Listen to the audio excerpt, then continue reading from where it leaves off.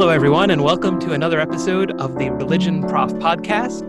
I'm delighted to have as my guest today, Kimberly Winston, who is a journalist with whom I've spoken on past occasions about the intersection of religion and science fiction. And when I learned that Kimberly is going to be the moderator of a panel that's coming up this Thursday that I'm on about the intersection of religion and science fiction, I said, oh, we've got to have a conversation beforehand and just get the ball rolling and start our processes of thinking going, and also give ourselves a chance to both brainstorm some things that would probably be really worth saying there, but also give ourselves a chance to speak more freely with no time constraints or anything. Obviously, I will still keep this to the appropriate length for a podcast, in case you're wondering, but give ourselves the chance just to reconnect and chat, and also promote and highlight the fact that this great thing is happening and that it's going to be a really fantastic conversation on Thursday as well. So, Kimberly, thank you so much for joining me today. Oh, sure. I'm excited. So there are journalists with all kinds of areas of specialization. And if you're someone like me, a religion scholar who knows that journalism can do wonderful, helpful things in getting the word out about where things are going, what's happening, or can report on things in ways that as academics we're like, oh no, that's not how it should have been said. And so have really appreciated the things that you've written about religion. But how does somebody end up working on and focusing on news about the intersection of religion and science fiction? Well, I've always been interested. Well, I've always been a religion reporter. Religion has just always interested me throughout my whole life. So when I became a reporter, I really wanted to be a religion reporter. And, you know, once you start, I mean, it sounds terrible, but, you know, to a person with a hammer, everything looks like a nail. So to a religion reporter, it's like everything looks like religion to me. Most of the time, you know, I'm wrong, but some of the times I'm right. So every time I go to a movie, pick up a book, a magazine, buy a record album or something like that, that prism of seeing things with my religion glasses is always there. And sometimes I'm right. Oh my gosh, you know, there is a there. And sometimes I'm wrong. And I don't consider myself a science fiction fan, which is interesting. Like I used to, I don't want to go to science fiction movies. I don't want to go, you know, I certainly wouldn't read any. But boy, I love Star Trek. And boy, I loved, you know, Star Wars. And it wasn't long after that I started watching Battlestar Galactica. And then I started picking up Octavia Butler. And, you know, I enjoyed those things, those aspects of the genre that included religion or spirituality even more. Because to me, it gave it a depth and a resonance that it otherwise didn't have for me. And I just thought, you know, I think I've been writing about religion and science fiction off and on since I looked this up just this week, since 2000. So it's just kind of always been an interest of mine. Yeah, I have to ask a follow-up question just because if you love Star Trek and Star Wars and Battlestar Galactica and Octavia Butler, then in what sense are you not a science fiction fan? I guess for me, and my husband and I talk about this a lot because he's heavy-duty science fiction guy. I don't like what do they call it? Hard science fiction, where it's all, well, it's not all, but it has a lot of really heavy technical stuff in it. I like the more softer science fiction where I don't have to worry about, wait, how does the Millennium Falcon work? Or, you know, what are they, the Fulton torpedoes? You know, I don't have to worry about how those work. I just accept that it works. Does that make sense? It does. I should let you know that you just alienated a certain category of Star Trek fans who consider Star Trek hard science fiction, even though dilithium crystals, warp drive, is that like, transporters, are these likely Yeah. to be actual technologies? Yes. No, probably not. And in fact, one of the interesting tidbits about script writing that I learned as I explored my own fandom was that script writers would regularly just insert the word tech in capital Yes. letters and then pass it on to someone to say, there's a problem with the flux capacitors Yes. reversing of the polarity of the neutron flow, and things Yes. like that. And it's, quasi-scientific gobbledygook, as it were. And Yes. that in itself, I think, is interesting, right? Hmm. Because I'm a big fan of some of the, what you categorized as soft science fiction. I love Doctor Who, where if you try Yeah. to explain it or make logical sense of it, a lot of the time it's like, no, this isn't working, right? Exactly. But Doctor Who is the example I go to when I talk with students or anyone else for that matter about, what's the difference between science fiction and fantasy? Ah. And Doctor Who is clearly science fiction, right? I Uh-huh. mean, that's the category it's in. But you could tell the same story in which the main character is a wizard rather than an Mm-hmm. alien, and he has a magic box rather than a box that works through some kind of alien technology, Right. and encounters monsters rather than aliens, right? In fact, it's not clear. He says at one point, there's an episode where he's like, he's traveled so much through time and space, and one of the things he's learned is monsters are real. Right. Um, Right. and so, is this fantasy? Is it science fiction? Yes, is my Mm-hmm. answer. Mm-hmm. So I think there's, I loved your answer to that. The other thing immediately, as somebody who thinks about religion and science fiction from a number of angles, I immediately, was struck by your comparison of your own fandom to somebody else's, right? Mm-hmm. And the other place where I encounter that a lot is, someone who'll say, well, I'm not really religious. I go to church a Yeah. lot and I do this, I do that, but I'm not as religious as this other person who's really diehard, right? You're right. You're right. Yeah. That's so interesting. So I guess I do like science fiction. Is that what you're telling me? But I really am a fan. Well, I think you need to make up your own mind. But I'm glad we talked about it and that you're thinking about it. But That's interesting. I do have to think about that. I thought maybe it's my snooty patootie English education where I'm thinking, oh, I don't really like that.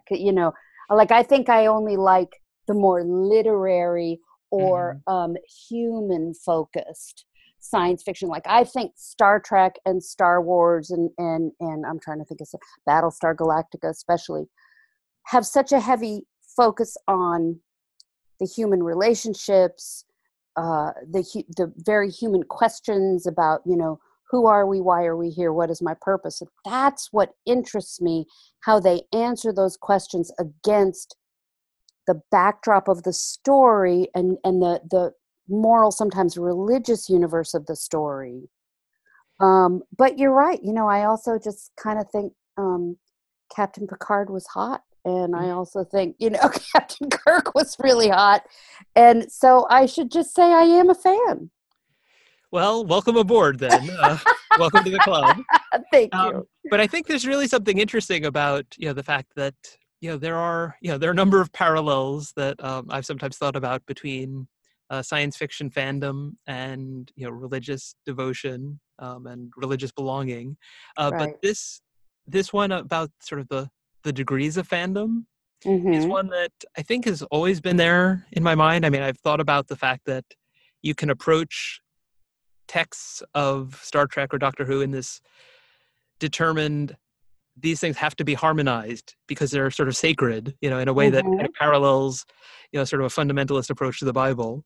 But hadn't really thought about the way people might say, well, I'm not really a fan of the genre because I know there are people who are so much more dedicated to it or Right. appreciate it at a different level than I do.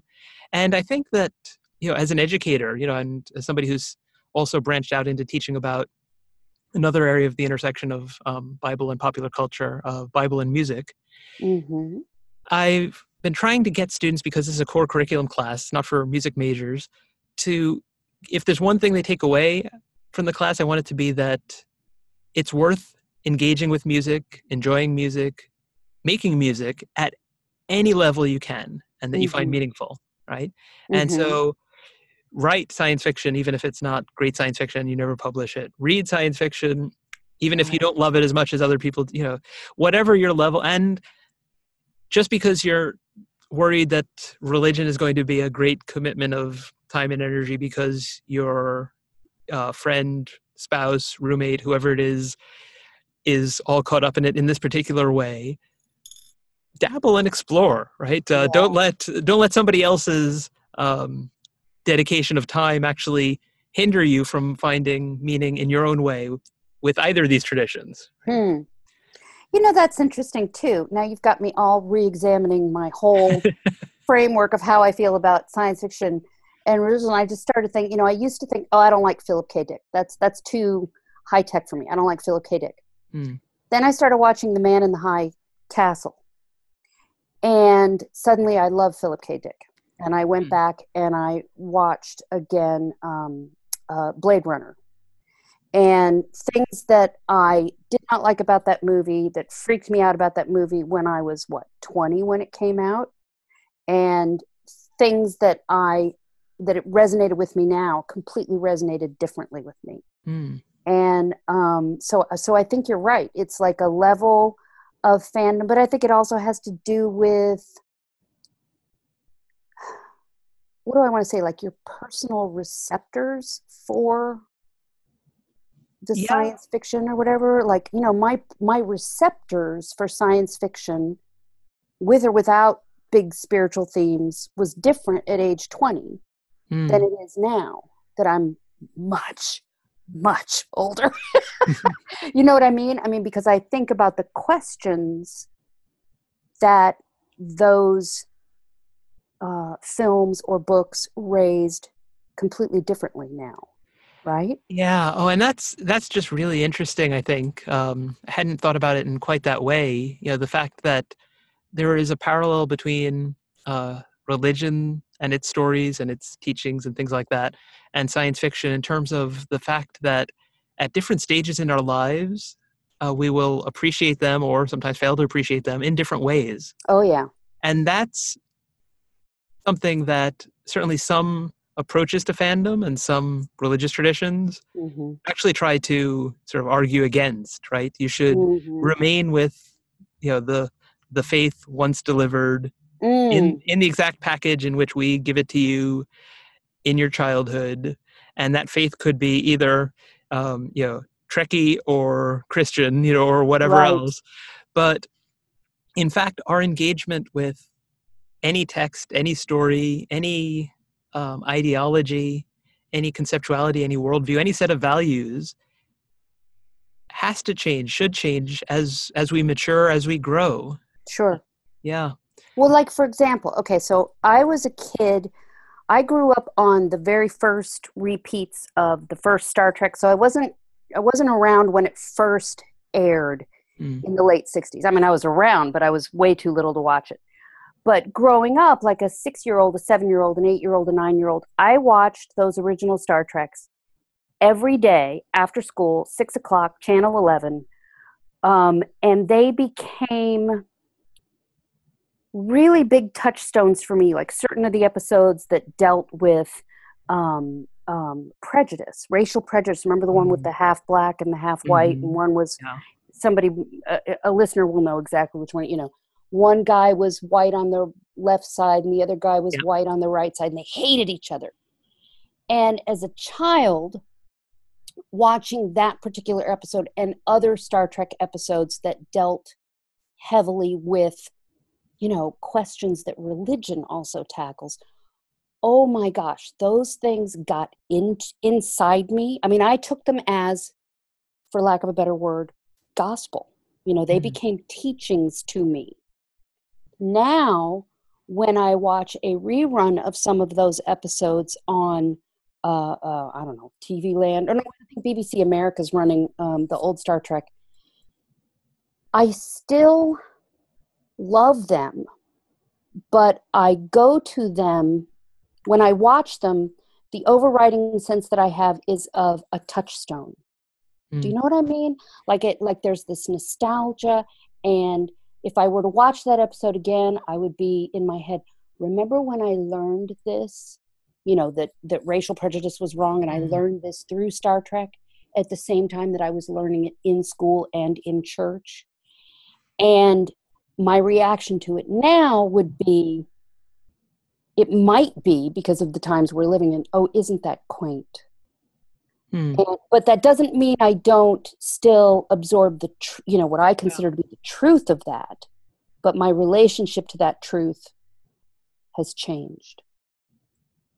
Yeah, that makes a lot of sense. I've gotten stalled in my project to do so, partly because I have had new science fiction to watch. But one of the things I do when I don't have something that's on presently that I am trying to keep up on is to go back and watch older series. So actually, I'm still not quite done with the blog series on it, but work my way through classic Doctor Who. Yes. Oh yeah, sure. All of it. And have started rewatching a while back the original series of Star Trek. Yeah. Oh God, I love it so much. And it's wonderful, and in so many ways it stands the test of time. Yeah. In so many ways, the future technology looks antiquated watching it now. But right? it's adorable. But Yeah. And we can appreciate it. Totally. But the thing that was exciting to us, about this vision of future technology is now this thing that we kind of like, if we can appreciate the story, it's because we realize that that's not the point. The point is something deeper. And there's, go ahead. Oh, I was just going to say, and yet another series from that same time that doesn't stand up to that test for me is Lost in Space. Like, that just is not, it just wasn't deep. I mean, they're different. They're bit apples and oranges, because Lost in Space was also supposed to be kind of funny. But yeah, I mean, I think that's why the old Star Trek is worth rewatching, is because the issues it tackled, they don't go away, right? Essentially, they don't change. So, the transformer might change, and the adorable little lights on the deck in the 1960s that we used to think was so high tech and now is laughable. It doesn't matter, because the truths, the moral truths of many of those stories don't change. And that's not true of something else like Lost in Space. Yeah. And yet, haven't they just made a remake of Lost in Space? Oh God, I hope not. I have no idea. I don't know. I hope not. God. But it's interesting, to some of the most widespread and widely known religious stories are, of course, classics, in the sense that they're things that have stood the test of time. And yet, if you go back into the history of them, there were lots of variations and lots of ideas, and these things have found their way down to us partly as a result of historical circumstances that fostered that, but partly because people have continued to find them valuable and meaningful, and pass along their appreciation, their fandom, if you will. Yep. And so rewatching classic Star Trek, the thing that just was the most jarring to me was the degree of sexism. Oh, yeah. And so for a show which, you mentioned the episode, I think is, if I remember correctly, it's Let This Be Your Last Battlefield, I think was the name of the episode, with the half black, half white. It's making, was that it? Yeah. It's making great social commentary and doing it in a way that illustrates so perfectly what sci-fi can do, right? Through its imaginative worlds, right? Yep. How do you talk about race in a pointed way when it's like a black versus white, social context? Make them half black, half white.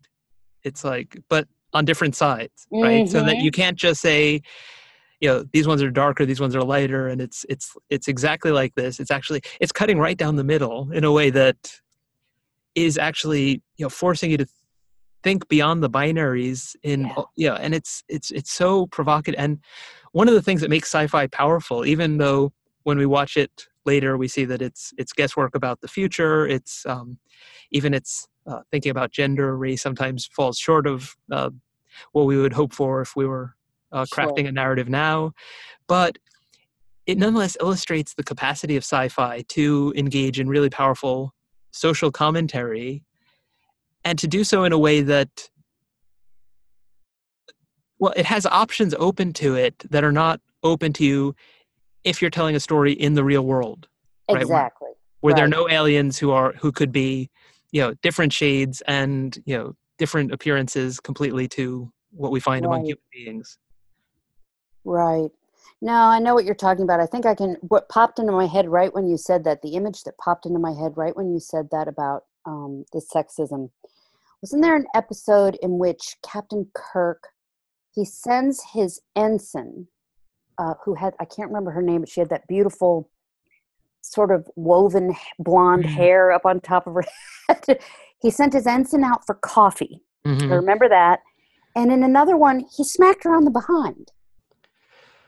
Yeah, there's that. And then there's comments about sort of, I mean, on the one hand, you have female officers on the bridge Yeah, and people of all yeah. sorts of races. But on the other hand, there's a whole episode where, this woman essentially steals Captain Kirk's body, but Mm-hmm. she was Mm-hmm. not allowed to pursue becoming a starship captain because it's not a line of work open to women. It's like, Right. you're not being imaginative enough in this vision of the future. If you're trying to, imagine a future in which there's equality, then you're missing an opportunity to comment on Right. something, right? Right. So yeah, and it's always, it's interesting. The same sorts of issues come up when reading, biblical texts, Yeah. in which, it may be that it says something, where, women are not given opportunities to teach and things like that, and it reflects sort of something to do, some sort of patriarchal values and things like that, and yet Mm-hmm. in the context, was it, in the fact that it's giving women the opportunity to learn, is it actually, progressive, even if from our perspective we might wish it had gone further, Right. and so learning how to recognize when something that might just seem, quaint, as I think you put it earlier, or antiquated, Mm-hmm. actually may have been, progressive and challenging in its context, Exactly. and might have Yeah. contributed to us being at the point where we look back on it and say, oh, how quaint, or oh, Yeah. gosh, oh, how patriarchal, and first century Eastern Mediterranean, or whatever, right? Sure. Sure. But if we fail to be able to engage in that kind of imaginative exercise of saying, okay, but what did this mean when the story was told, then we're not liable to hear it or appreciate it in some of its richness, at Yeah. least. Yeah. And I don't think whether you're talking about a biblical text or a Star Trek episode, that, even if something like the Star Trek episode where Captain Kirk smacks the ensign on the behind, or the biblical letter that says women, should keep quiet in the church, Mm-mm. I don't think, at least not for me, I can't say for anybody else, that means we should, throw those away, never look at them again. Um, there's still other wonderful things in them that are worth keeping with us, no matter how far away we get from their time of origin. But yeah, I think you have to think you have to read those things in the context of the time that they were written or created, and, take what you can. So see, I would be terrible on the Supreme Court because I would not be an originalist, right? I would be one who interprets everything for contemporary time. So, well, I would not get confirmed by the Senate. But, I think you should keep the good things of the old Star Trek or the biblical text or whatever it may be, and not let the bad ruin those things for you. Mm-mm. Like I'll still watch Star Trek, even though Yeah. yes, it's sexist, but I know it's sexist, so I can enjoy it knowing that, yeah, it's going to have these things in it, and I just ignore them. Yeah, or maybe even more than ignore them, engage them and, be able to Sure. be sort of Yeah. a fan and yet critical. Mm-hmm. Yeah, it's interesting that you mentioned, the sort of originalist versus other approaches to things like the Constitution. I'm Mm-hmm. actually hoping to write something on that and exploring how that issue is very similar to something that comes up in religion as far as, Mm-hmm. text focused religion is concerned. Mm-hmm. Uh, and we're always reading texts in relation to our own time, and anyone who says that they are an originalist or a biblical inerrantist or whatever, where Right. they are the text is sacrosanct and I do everything that it says, I don't do anything it doesn't say, Right. and I are it's it never seems from my perspective to correspond to the reality that I see going on. And I say that as someone who used to inhabit that sort of approach to things. Mm. But from my perspective, there are always things that if you are going to try to say like Star Trek is progressive, it's visionary, and it always gets it right, then you're going to be either ignoring some things or leaving some Right. things out, or Right. interpreting them in ways that are different because of those concerns than they would have been understood in their original context. Right. And so I'd dispute whether there really are any originalists. I think Mm. originalism tends to be selective, whether it's a biblical originalism or a constitutional originalism or a Star Trek originalism. I think you're probably right. I mean, I think you're probably right. I think everything is shades of gray, especially these days when everything appears to be so black and white for some people. I think everything is in shades of gray. And if you ignore those shades of gray, in whatever it is, science fiction, the Constitution, the interpretation of the Constitution, or the Bible, you're cutting yourself off from possible growth. And, you have to grow to live. So, but I think you're right. It's selective. Like I'll say, well, I'll grow here, but not there. And that ain't right. That ain't right. I have spoken. That ain't right. And I think you're right that ain't right. And I think that's a good note on which to begin wrapping things up, probably. But I'm so glad we had this conversation, just because I'm sure that on Thursday we would have found ourselves wandering down some of these avenues and getting into some of these details that really a single panel with lots of speakers and an audience Q&A doesn't really give us time for. Exactly. Okay, but wait, I have to put you on the spot. I have to ask you a question. Okay, absolutely. Okay. All right. What is your favorite? Don't you hate these questions? What Absolutely. is your favorite? I think I want to know your favorite book that blends religion and science fiction. Oh. And I have mine, but I'm not as wide read as you are in this field. Yeah. But I'm interested to know what yours is. I'm always looking for a new good book. There are a lot of them. Yeah. And I know that sounds like I'm going to cop out, but I will pick something eventually. You get one. I promise, right? But I think that it's always fair when you ask somebody to pick one for them to be able to list the ones that they're not choosing, but close seconds or thirds or things like that. And I think the thing is that it comes up in so many places, in so many sometimes unexpected ways. I mean, you mentioned Octavia Butler, and the parable of the sower, the parable of the talents. There's so much engagement with religion. John Scalzi, who's on the panel this Thursday, when I read Red Shirts, I didn't expect there to be such an element of religion in it. It was just fascinating. But I think that my favorite is actually Dan Simmons' Hyperion. Oh, okay. And even as I said that, there's actually another one that I'm like, oh, how did I not mention that? All right. But I'll go with Dan. I said it, so I'll go with it. But almost tied for first place, another one that I really love is Mary Doria Russell. Yes, The Sparrow. The Sparrow and Children of God. And again, there it's like basically she wrote two books. She was already writing the second one before the first one was out. It's they sort of go together.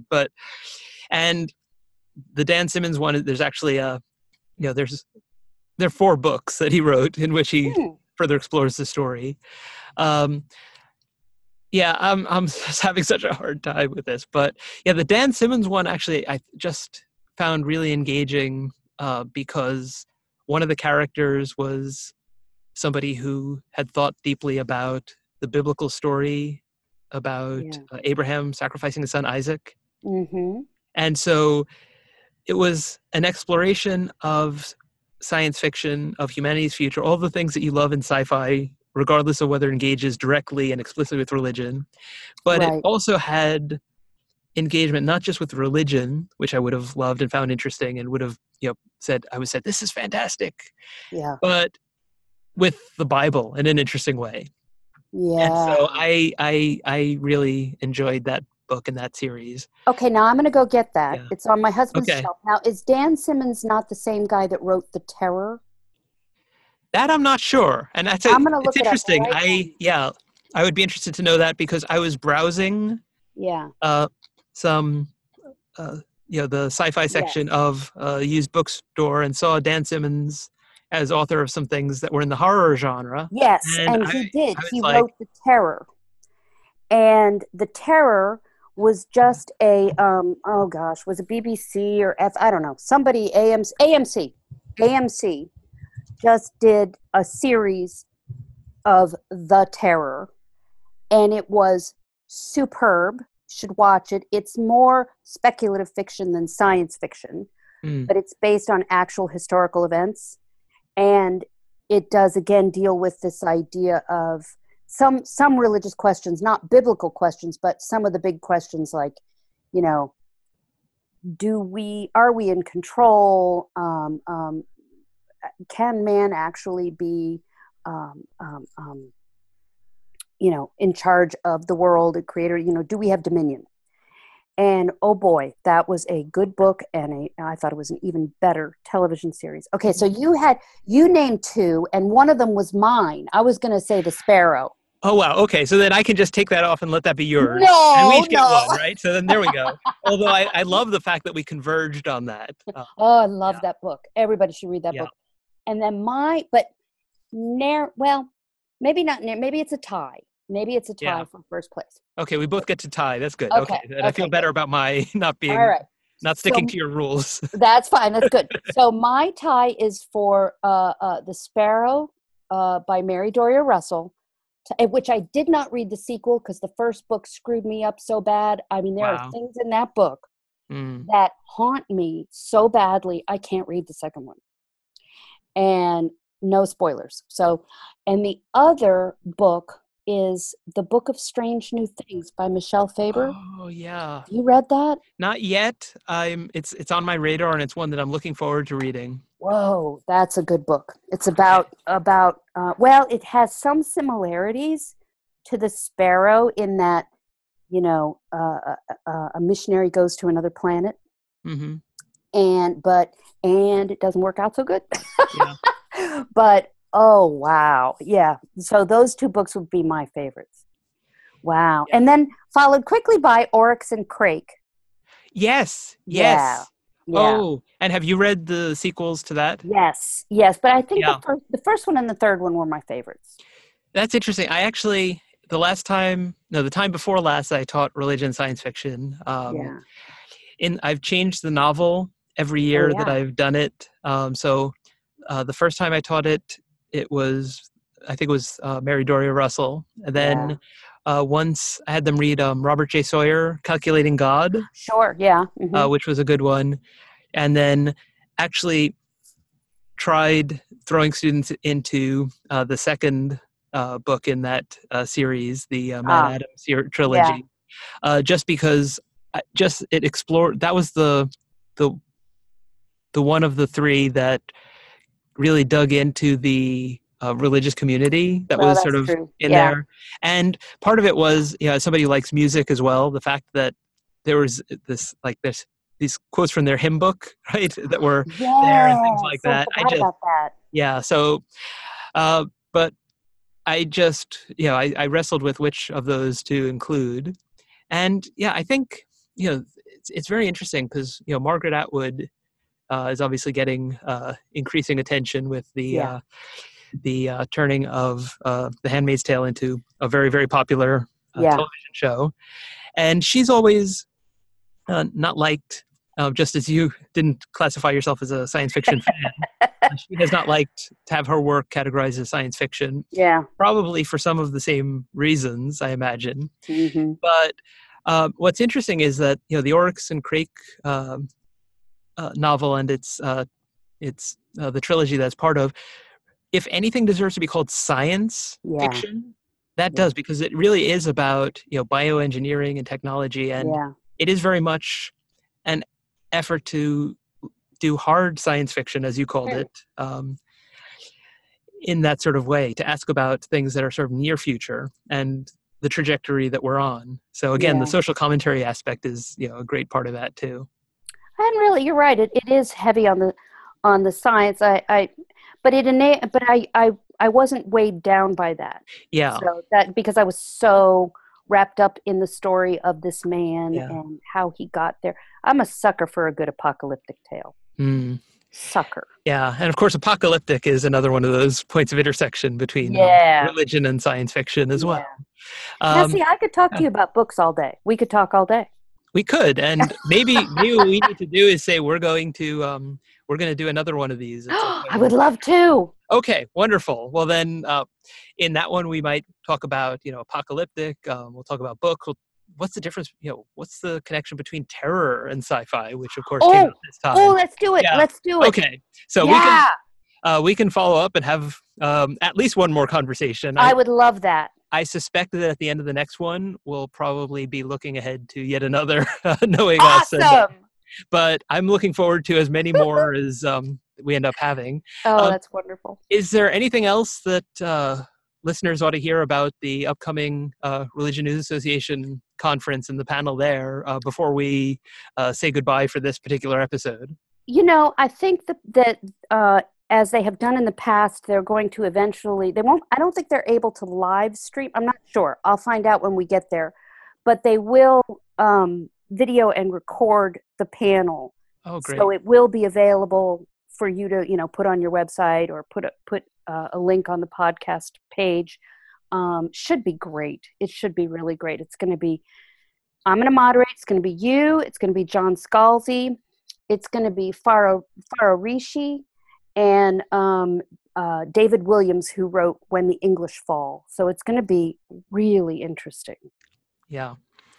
Well, I will certainly blog about my experience there at some point and, loop people in. And we may do a follow-up podcast sometime in the future. And, of course, when there's video or audio or both available from the actual panel, I'll certainly share that on my blog and elsewhere. But I think for today, I will simply thank you so much for being here on the podcast and say goodbye to the listeners. And thank you once again for listening and for just geeking out with us and enjoying this conversation along with us. We hope that you've enjoyed listening in on it as much as we've enjoyed having it. Thanks, and bye for now. Thank you. That was fun.